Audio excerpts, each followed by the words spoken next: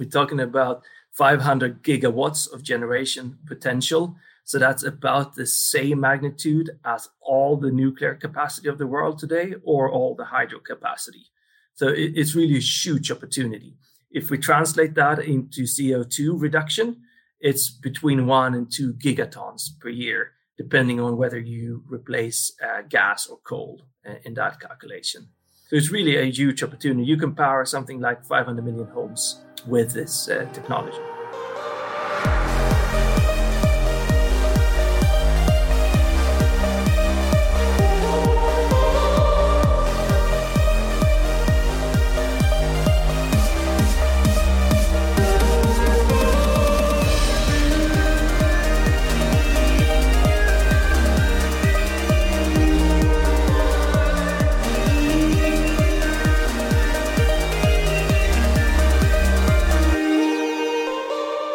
Welcome to the Mega Deals podcast.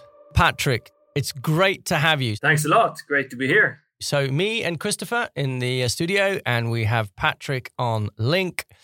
So today we are hosting Patrick, who is the CEO of CorePower and is one of the 50 game changers in the sustainability report that Mega Deals and We Don't Have Time From the Nordics have put together. And so we're really, really pleased to have you here, Patrick, and we're going to talk a lot about your business as we go forward. But before we do that, I just wanted to set the scene. So can I add one thing? Sure. And they are particularly a game changer in how you deal with wave power. But Patrick will cover that more in depth soon. Yeah, great. Thanks for adding, Chris. So the top 50 game changer sustainability report with Mega Deals and We Don't Have Time. So why have we put this together? Well, we really don't have time to make the world a better place. And as there are many great innovations out there, it is only when those innovations actually come to fruition, so when they scale, commercially scale, and get those products out there, that they actually make the world a better place. And so there are two key factors that we're recognizing with these companies in the report. The first one is if and when they scale, their significant impact on CO2 emissions. But the second is their focus on actually commercially scaling. We've also noticed that media is a bit fun, and this is very classic for a new market. Like now, energy is not a new market, but there's quite a paradigm shift in the energy market thanks to the green wave. What we've seen is that media is focusing too much on two things: pure innovation and funding.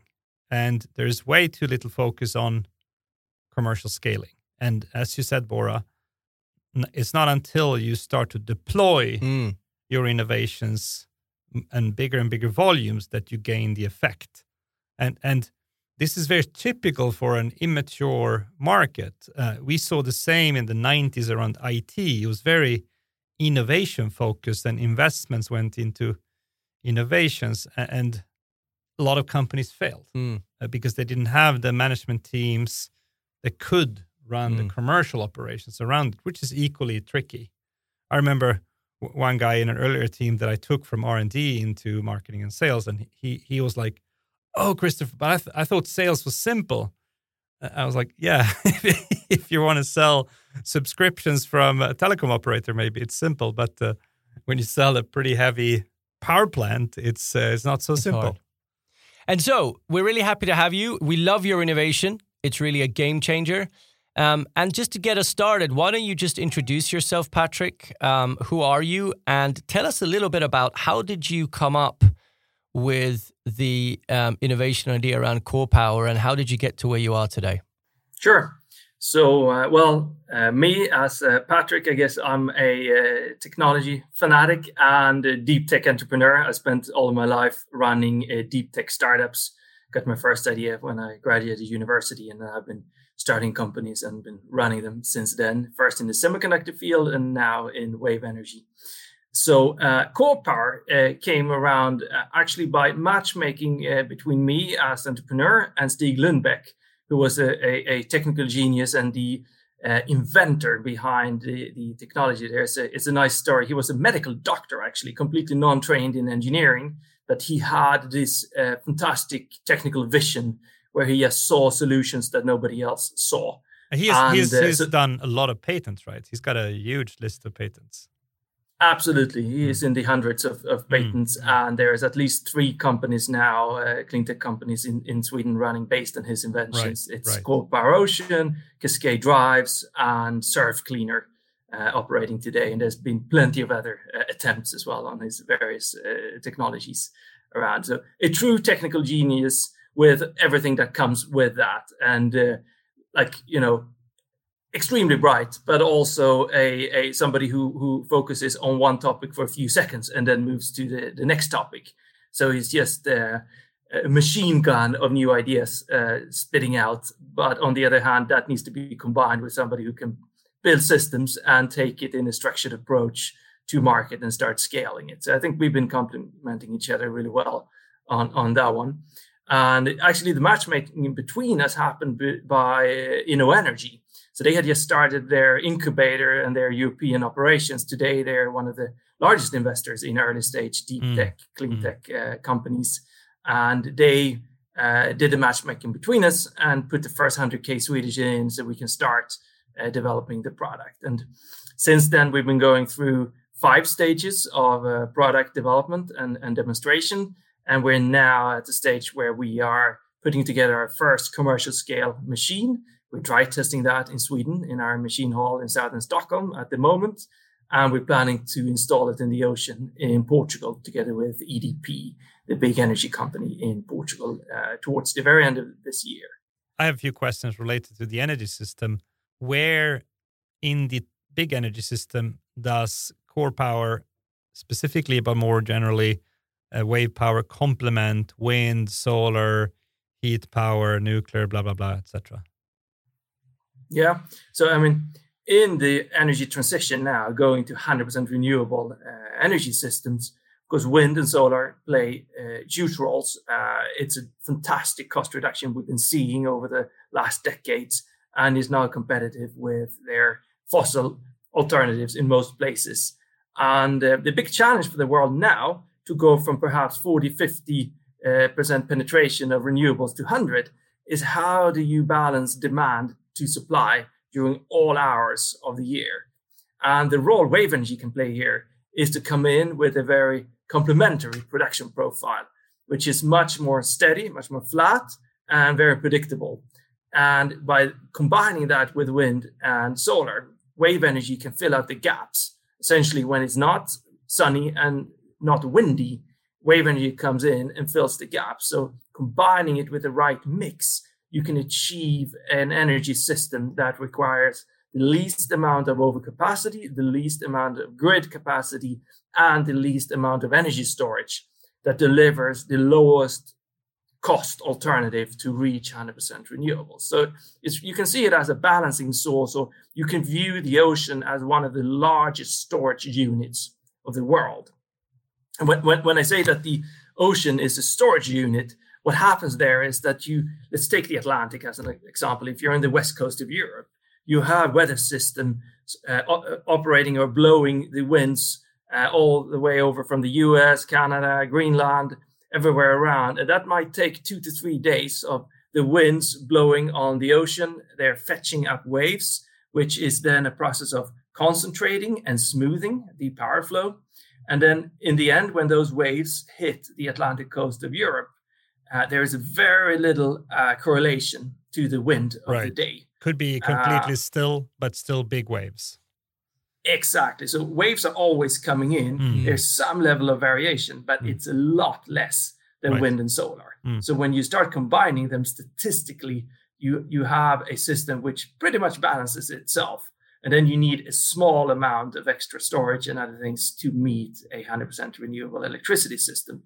But what it's offering, it's a way to balance the electricity systems by the natural sources themselves. So you do the balancing at the generation stage instead of overproducing with 1 or 2 sources at certain times, then trying to store that energy and then trying to bring it back into the system at a later point in time. It's much more resource effective and cost effective to achieve the balancing at the earlier stage already at the time of generation of electricity.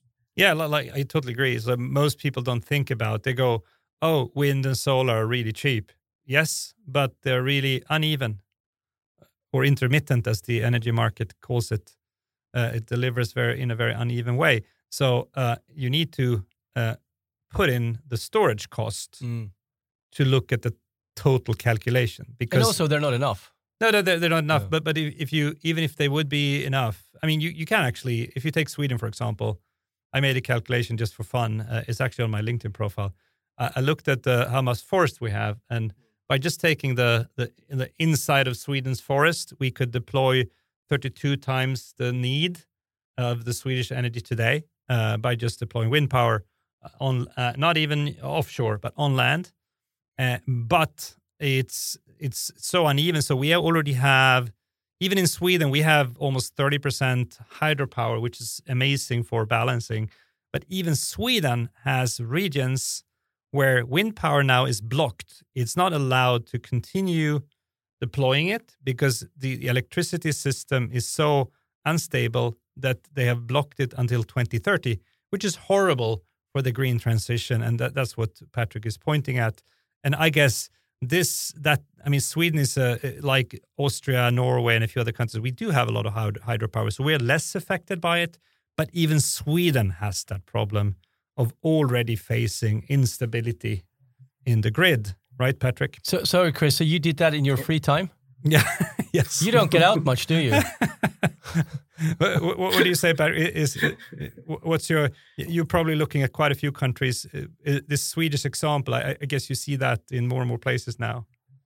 Absolutely. And Sweden, we are well off from the starting point, as you mentioned, with all the hydro. Yeah. And we still have some nuclear capacity, which might go away. But it's a very stable system at its base.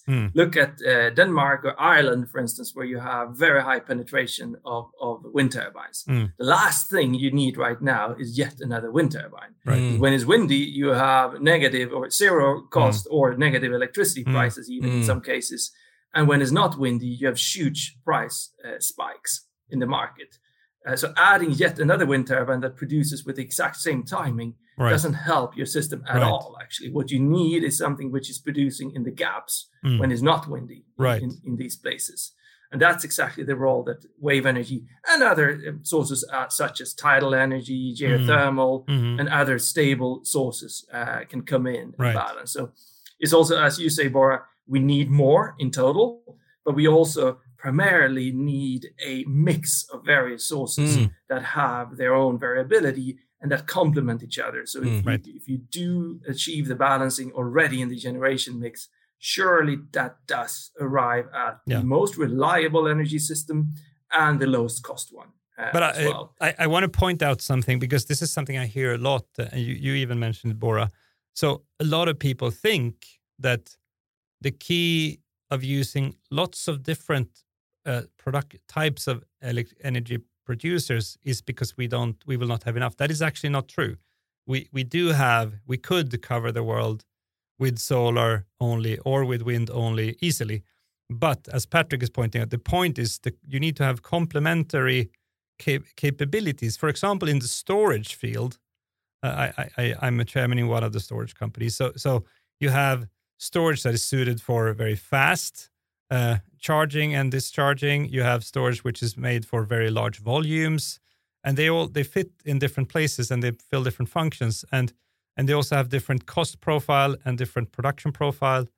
So since as most people actually don't know either, electricity is consumed the same millisecond as they are produced. So it's a constant real-time system, as opposed to, take milk, for example. If I produce milk, I can store it for a few days even, and then consume it. So the precision in the production and the consumption is not, you can kind of calibrate it easily, relatively anyway. Whereas in the electricity system, you don't have that. There's no room for mistakes. And not just in the volume, but also in the frequency. You need to calibrate the frequencies. It's a super tricky system. So the point of having complementary capabilities, like, for example, the core power is coming with, is not the need to have more in energy. That is not the point. It's the complementary capabilities that are needed. It's all about when you produce electricity these days. Yeah. So you're absolutely right. If you just look on the annual total amount, there's enough with just wind and solar. Yeah, there is. But when you look at the time series of each hour over the year, it's not. That's where you get into the complexity. Right. And energy storage, I mean, batteries have been coming down a lot in cost, but it works well for 2 hours up to 4 hours and can be stretched to 6 hours. But storage solutions to do the longer periods of multiple days to weeks, they don't really exist today, at least not in a commercial state. There's a lot of research going on there as well. But it's hard to see how that can ever be more competitive than just producing the electricity when it's needed from the first point. I mean, that's always going to be the most effective. Well, one last geeky question. So what kind of numbers do you predict in the electricity world? We talk a lot about levelized cost of energy. So the cost of producing a megawatt hour or a kilowatt hour. What do you predict you will?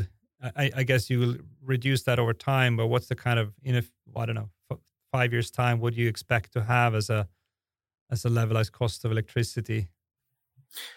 Around 2030, where we aim to have deployed 600 megawatts into the market, we will be at around 65 euros per megawatt hour, which means that with the value of the electricity being produced at the right time, you're competitive with wind and solar at that level in most markets. And then after a few gigawatts deployed, we will be somewhere between 30 and 40 euros per megawatt hour. And then we are really, really competitive. Wind and solar without storage are often cheaper than that. But as we pointed out earlier, that's not the point. The point is what happens when they are not active. And then this is really competitive because wind and solar need to factor in storage. You need to factor in storage. You need to factor in the overall grid capacity and the expansion of that. And just the size of the energy system as well. If you think about it, if you produce your annual amount of energy during only half of the year, right, you then need twice as much generation capacity as if you in megawatts or gigawatts as if you had produced it continuously. Right. So it's the amount of overcapacity in its generation, the amount of overcapacity in transmission, and the amount of storage that you reduce by producing electricity when it's consumed rather than in the times when it's not needed. But you're also placing your equipment in the ocean near wind parks, right? Because then you can use the same cable. Exactly. So quite a few customers are looking at farms to combine, especially floating wind, which is a big trend now that you start putting floating foundations out with wind turbines, and our wave energy arrays, and then making use of the complementary production profiles so that you can combine the power flow of the two into the same export cable. That means that you can sell a product which is more uniform, so less variability at a higher price in average, and that you can reduce the capex and amortize the investment in the export infrastructure between the two technologies, floating wind and wave in this case. So that's a huge topic in many places. We're working on farms like that in Ireland, in the US, in Portugal, with various customers.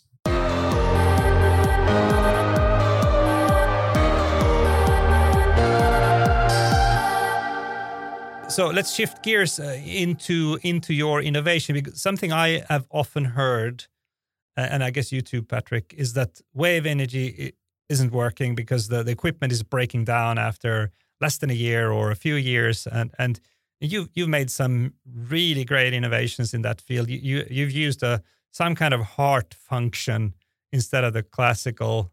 I mean, there's a variety of wave power solutions out there. Can you talk us through both your type of wave power compared to other types of wave power, but also specifically your innovation and why it's creating greater output and higher durability? Well, that is true. The challenge for wave energy has always been to survive the toughest storms at the same time produce enough electricity compared to the size and the cost of equipment to make it a viable business case. And lots of devices historically have either broken down in storms or they have just not produced enough compared to their size and cost, and thereby the business case hasn't worked. Right. We have dramatically changed that picture by introducing a few new inventions into wave energy. The first one, and possibly most important one, is that our devices are designed to be naturally detuned or protected for storm waves. So if you would ever lose the control system or your grid connection and so on, the device always falls back in its natural state, which is the protected, transparent state. So in this state, the devices, they don't react to incoming waves. They just sit there in the ocean and they let the big waves in the storm sweep by without reacting to it. Mm-hmm. You can compare it to a radio receiver, radio transmitter. It's like you're trying to receive on a channel where there's no broadcasting, or where the ocean is broadcasting, we don't receive on our radio receiver. It's a frequency thing. Mm-hmm. But in practice, does it mean that your device along the axis is released, so it kind of bumps up and down without? Maybe we should also say so. Our device, it's a floating buoy, which is tethered to the seabed, and we use a pre-tension mooring system. So a single leg mooring that goes down and ties it to the seabed, and then it's oscillating up and down and side to side in an elliptic motion, and we translate that motion into electricity. And what it does in the survival mode, as you're describing here, it is highly damped, meaning it can't move too much up and down.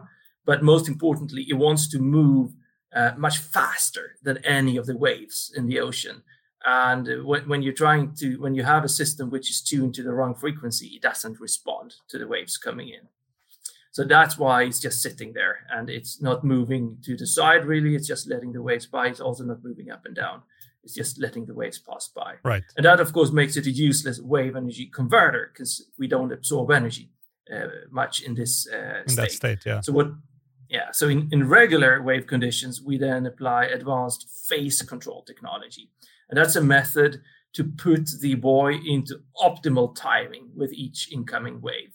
So with the machine then automatically measures the waves and says, and it's only a few hours of the year where we go into this protection mode. We ran up to 7.5 meter waves without, in regular tune I would have mode. thought it was way off more often. Okay. So a few hours per year. Okay.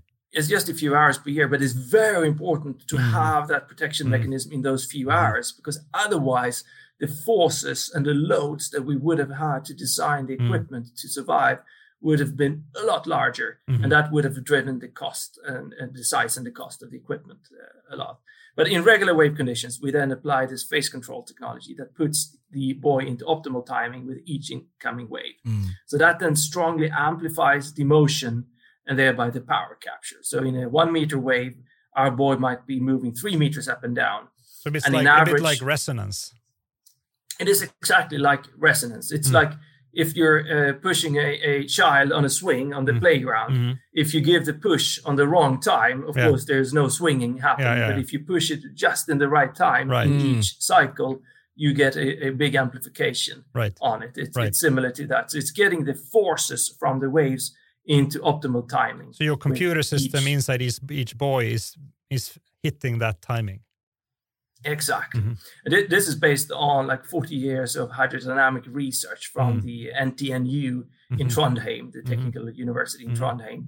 And Professor Falnes, the guru in hydrodynamics, have established these methods of phase control. And then Jürgen Hals, who is the inventor, who we then combined together with Stig Lundbeck's ideas. He invented something called the wave spring, which is this control technology that we're using in our devices. So Jürgen Hals is today our lead scientist in Power. So we have actually over time combined multiple inventors and multiple ideas into the system that we're having. And we've been going down this stepwise approach. So you're not using, you're not falling victim of not invented here.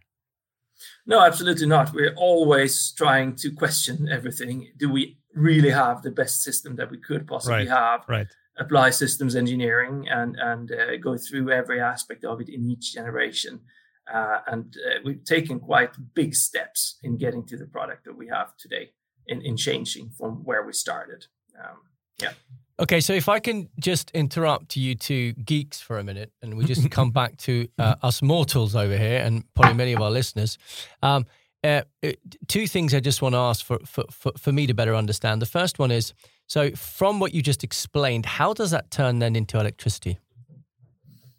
So the buoy is moving up and down and side to side in elliptic motion, and that makes a linear motion inside the machine. We there have a gearbox that translate that into rotation, and then we have standard generators and power electronics, Okay. who convert that into electricity, and then we export it through a cable, which comes out at the bottom of the seabed. Cool. And just a really dumb comment. A generator is actually a reversed electric engine. So if you look, we do borrow a lot of technology from automotive. Actually, our generators are also used to electrify big off-highway equipment in other industries today. Cool. So okay, and so again, back to the layman here, us simple folks. So who is your customer? So our customers are big energy companies, typically utilities, or more and more becoming oil and gas companies as well, who are starting to move into offshore renewables. So our customers are the ones who build and operate the wave farms. And Coop Power, we are an equipment supplier, OEM. So we offer the wave energy converters themselves, the anchoring technology, the electrical connectivity system for how you connect and collect the electricity from our arrays of devices into a common grid point. So essentially a turnkey supplier of a wave energy array, which is then plug and play compatible with the electrical infrastructure of offshore wind farms. That's what we're offering our customers. And they are then the developers of the projects. Our customers are the ones who go around the world searching for the best sites, going through the site development process of applying for the permits and doing the financing of the farm, and then finally placing an order to us. And then we supply the equipment and have it installed for them. We commission it and hand it over to the customer, who then operate it. In some cases, we're also offering operations and maintenance contracts, so that we operate and maintain the equipment for them. Got it. And so why are they now starting to buy wave energy? Well, the big driver for the hugely increasing interest that we're seeing in wave energy these times now, I think number one is that trust is coming back to the sector. The kind of reliability and performance we've been showing over the recent years is convincing. People seeing that wave energy is actually starting to work. There is commercial scale, reliable products coming to market in the next years. So that's there's always been a big interest in a general level for wave energy. It just hasn't worked previously. But now the main driver, their need, is the balance, their portfolio, to get to a generation asset that can produce electricity also at times where there is a good price in the market. As we talked about before, when you have a wind-dominated market or any market dominating one technology that has an intermittent profile, it's hard to make money, because when you produce, there is no value to the electricity. So the customers are looking for new assets that can produce electricity where the electricity is worth more. Cool. So you can have a product that has a higher value. Brilliant. Okay, so one final question before we shift gears. If you were to scale and globally deploy your solution, what impact would you have on CO2 emissions? And remember to explain this in a way that us simple folks understand. Absolutely. So wave energy, it is the largest untapped source of clean energy out there today. So we're talking about 500 gigawatts of generation potential. So that's about the same magnitude as all the nuclear capacity of the world today, or all the hydro capacity. So it's really a huge opportunity. If we translate that into CO2 reduction, it's between 1 and 2 gigatons per year, depending on whether you replace gas or coal in that calculation. So it's really a huge opportunity. You can power something like 500 million homes. With 500 million technology. homes. That's huge. So and how many people do you calculate in a home? Because 500 million inhabitants, is that EU population? The US is 250 million. Exactly. So today we're looking at a typical household on a global level or in the Western world that consumes around 1 kilowatt hour in average. In Sweden or in Scandinavia, we're actually consuming quite a bit more, in the US as well, but that's an average. So give and take, at least bigger than the whole of the EU. Yes, absolutely. Right. Okay. So there are 750 million inhabitants approximately in the EU, and 500 million homes is probably more than 750 million people. So That gives some perspective. Definitely more than the EU. Yeah, that's amazing. That's amazing. And it's very reasonable that EU can get somewhere between 10 and 20% of its total electricity from the coastlines of the Atlantic arc. So we're starting up in Norway, going over Ireland, Scotland, Cornwall, and then down over France, Spain, Portugal. These are the key markets for wave energy in Europe. And that alone, in those particular countries, you can have a much higher penetration. But on the EU level, certainly more than 10%, up towards 20% is achievable. So Austria is not the number one country. Austria is not the number one. And if you look at us here in Sweden, by the way, in Scandinavia, that's an interesting aspect, just making that comment as well. There's a lot of discussion now in Sweden about how we're going to handle all the big consumers getting added into the industry in the north of Sweden. Nuclear is shutting down over time because not being competitive, at least with the current safety rules.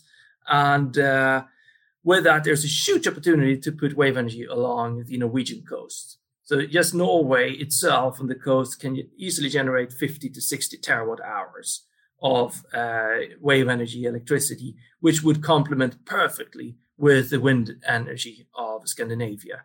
And it's made in a way where it's visually benign. You don't disturb anybody by putting them out in the ocean. You don't have any noise pollution with it. You don't destroy any forests or so doing it. You're actually having typically a positive biodiversity effect when you install artificial reefs in the ocean around the anchor points. You do protected areas where people can't trawl and go fishing, and it has been in many cases studied a positive biological effect on that. So it's a much more likable approach where public opinion usually is much more positive than lots of more on-land wind, which probably is the biggest challenge. To dramatically increase the amount of on-land wind in Scandinavia is just not in my backyard is probably the biggest challenge overall.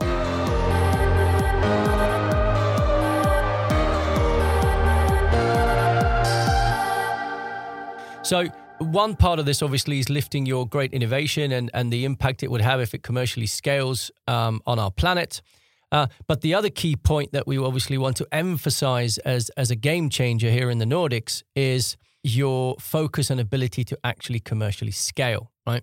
And this is, of course, where the mega deals discipline operates. And we see two key challenges in general with many of these sustainability innovations. One of them is that it tends to be a new innovation that the world doesn't know about. So it's how do you educate the world on something that they don't know about? But then the other piece is it tends to be very challenging to sell and market these innovations into very complex ecosystems. So it tends to be kind of matrices, cubes, cross-functional teams, cross-geography. Many organizations even. Many different types of organizations. So what we call it's a very messy ecosystem of stakeholders that you need to influence, and you're influencing them with an innovation that's completely new and they don't know about. Right. So this makes the hurdle of actually commercially scaling and getting the product out there really, really hard. So we'd like to talk about this a little bit now, Patrick, and maybe the first area we could hone in on is, as we talk about the ecosystem and the different types of organizations and stakeholders involved in the deal, talk about who are they in your deal, and how are you looking to actually influence them and get them on board? Yes. So, I mean, this is, of course, it is a very complex sales process, which is definitely more marketing and communication and positioning than sales in its classical meaning. And getting wave energy into a large deployment means starting very much on a actually political level of making sure that wave energy gets into the roadmaps of various countries. You have the NECP plans of each European country, which is the plan for how much new renewable technology each country is planning to commit to meet the Paris goals. And it's starting to make sure that wave energy gets onto the radar, making sure that it gets onto the minds of policymakers, authorities, decision makers on a high level, both on the customer side and on the supply chain side, so that you can build the momentum needed to start delivering this on scale. And of course, the first thing there is to make sure that people get convinced that yes, wave energy is now working. It's an actual solution, which both has a huge opportunity, but is also a relatively safe bet. There is enough evidence now that it's working on a large scale, and it's reliable technology. And so we're quite active in various organizations such as Ocean Energy Europe, where we spend quite a bit of effort of trying to communicate and educate about ocean energy, both wave and tidal, and to make sure that enough policymakers, both in Brussels and in the various countries in the EU, gets the latest information, gets the updates of what's actually going on in the sector. You got now, within the next 2 to 3 years, you got like a handful of equipment suppliers who's actually coming with new generation of reliable, competitive equipment into the market. Primarily in tidal energy, there's a few just 1 or 2 years ahead of us, and then wave energy coming in the next 3 to 4 years with completely type certified bankable technology. And getting everybody updated and aware of that, it's one of our key challenges in getting this into the market. So just to summarize, what I'm hearing in there from an ecosystem perspective is we're talking about different governments, right? In different countries, right? And we know how difficult it is. There are probably also local governments, or? I mean, like absolutely, local governments. Regional or even municipality level, I guess. Absolutely so. And especially when you start coming down towards the permitting processes, right. And getting it permitted to install, you need a seabed lease to actually lease the space in the ocean. And that's with the municipality, probably. They are often very involved, and it's very important to build buy-in and public acceptance in the local communities. Take in northern Portugal, we are now operating where we now have a 10-year license to install devices in the ocean. We spent quite a bit of efforts on making sure that the local municipality is well informed, that people are aware of what we're doing, informing. There's been electronic newsletters sent out. There's been actually in the mailboxes of people informing about our project and what's going on and how we're trying to get wave energy proven into the market to make sure that people have information. Because when you don't inform people enough, there's always a certain amount of people who's going to suspect that there's something bad or strange going on. So we're trying to be very transparent and very inform well of what's going on. There are two things that very often are, I mean, they're totally remembered by people who are in the mega deal space, but very often not understood by others. And that is that you're not only selling to the front end, you're not only selling to the customer and the customer's associated companies and advisors, etc., but you're also selling, one, if you're a bigger corporation, you're selling, Patrick doesn't have that problem because they're small enough for him and the team to call the shots. But if you're in an Ericsson, selling to your internal, but getting the internal buying is equally hard as getting the customer buying. And then you have a third type of buy-in, which totally Patrick and the guys are in, which is to convince the subcontractors to be ready for the big orders, because they are also having priority games on their end. So if they're not up to speed and committed and filled with energy when the timing is right, it fails. Or what do you say, Patrick?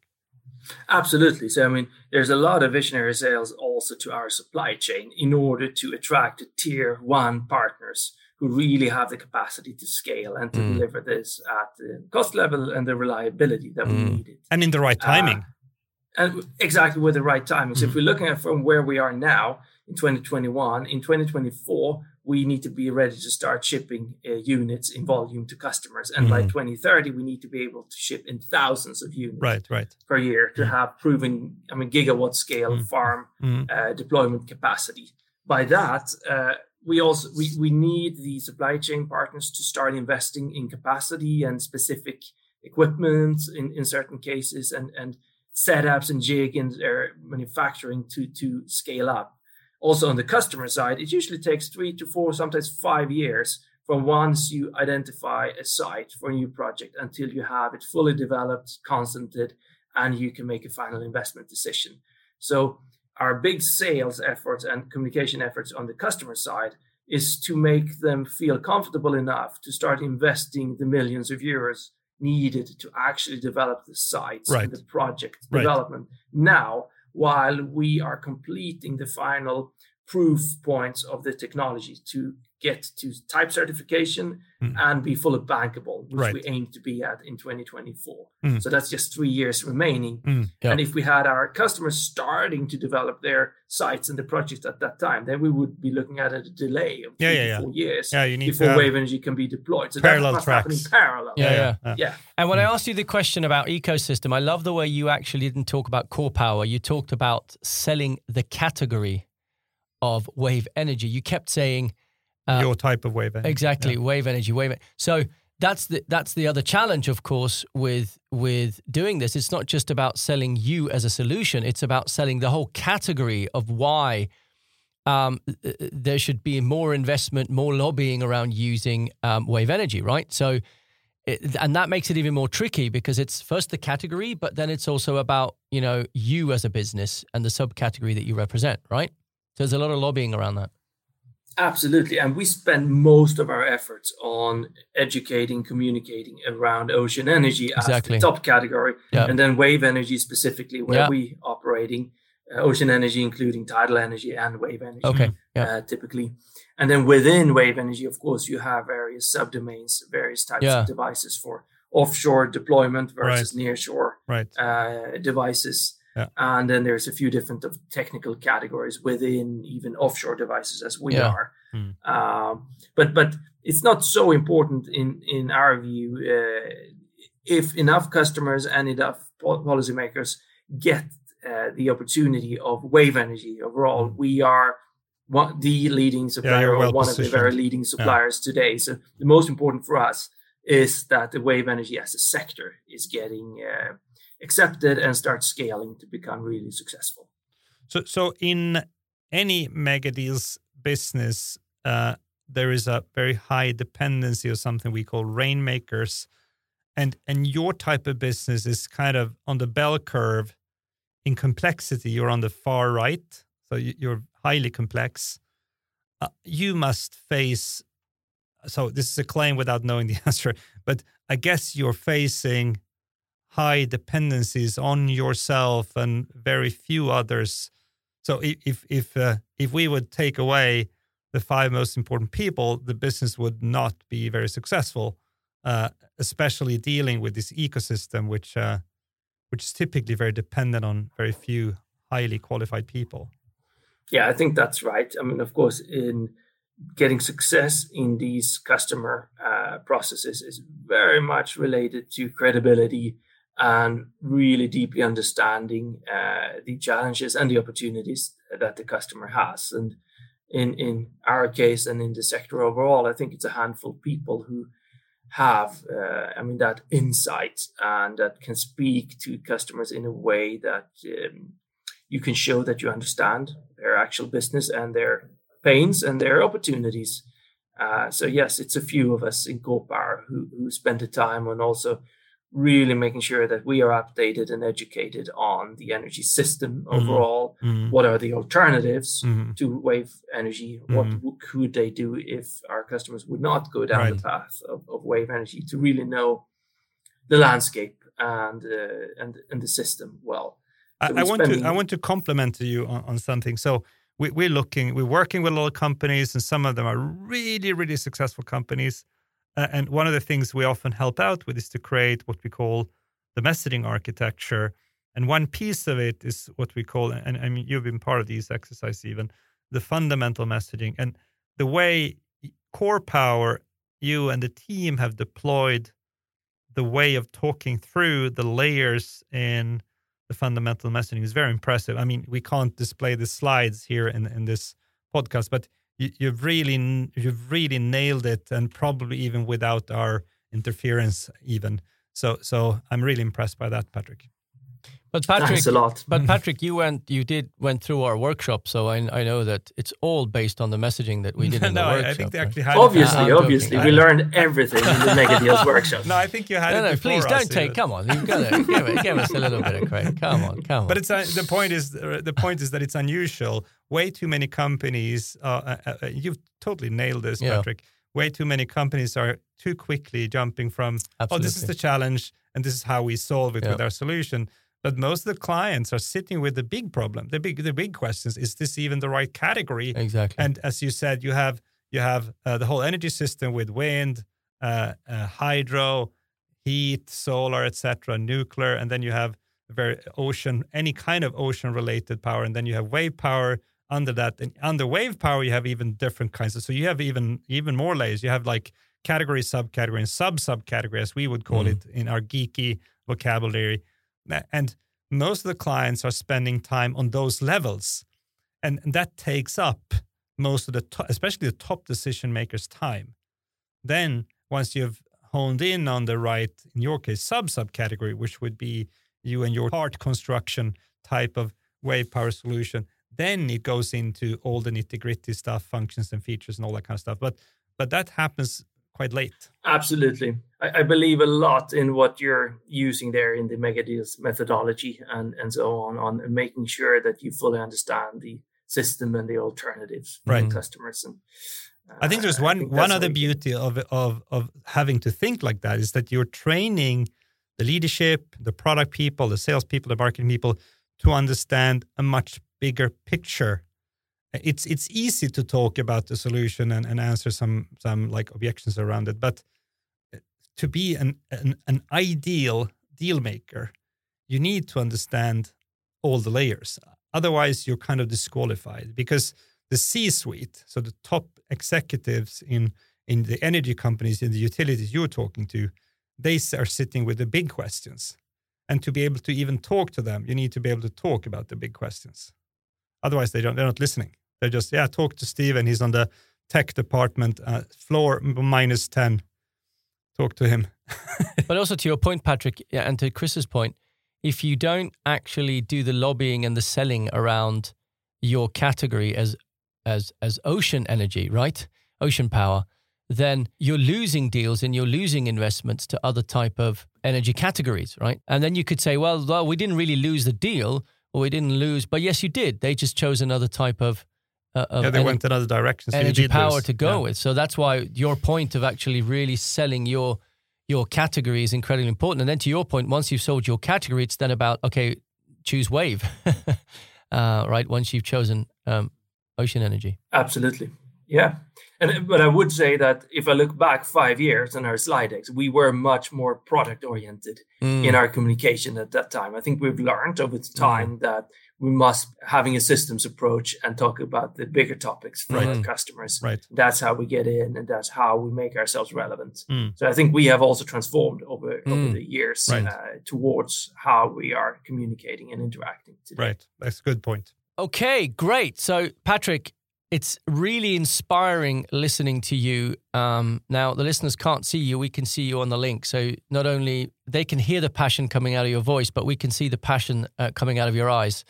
So it's really inspiring listening to you talk I think you're a combination of well-grounded, deeply knowledgeable, but also visionary leader. Like that combination is really cool. Yeah, it's really powerful. Yeah. It's really exciting and inspiring listening to you. So thank you for coming on, and thank you for sharing your insights. This has been a very inspiring discussion. I'm totally pumped up. I'm core powered up. I'm just blushing over here by your kind words. That's the good thing about the podcast; they can't see it. So we're going to wrap up. Is there any final comments anyone wants to make before we say thank you and goodbye? Well, I just want Patrick and the team and Core Power to succeed really well. I mean, they have a huge impact on society if their complete journey works. So I totally keep my fingers crossed for that. And I know you have the right team in place and the great technology backing it. Yeah, we're going to be following you with pom-poms on the side, cheerleading you on. It's going to be so exciting to follow your journey. Patrick, thank you so much again for joining us today from Chris and I. Thanks. Always very interesting to talk to you guys. Always a lot of good ways to looking at the world. So much appreciated. Thanks for inviting me. Thank you. Thanks.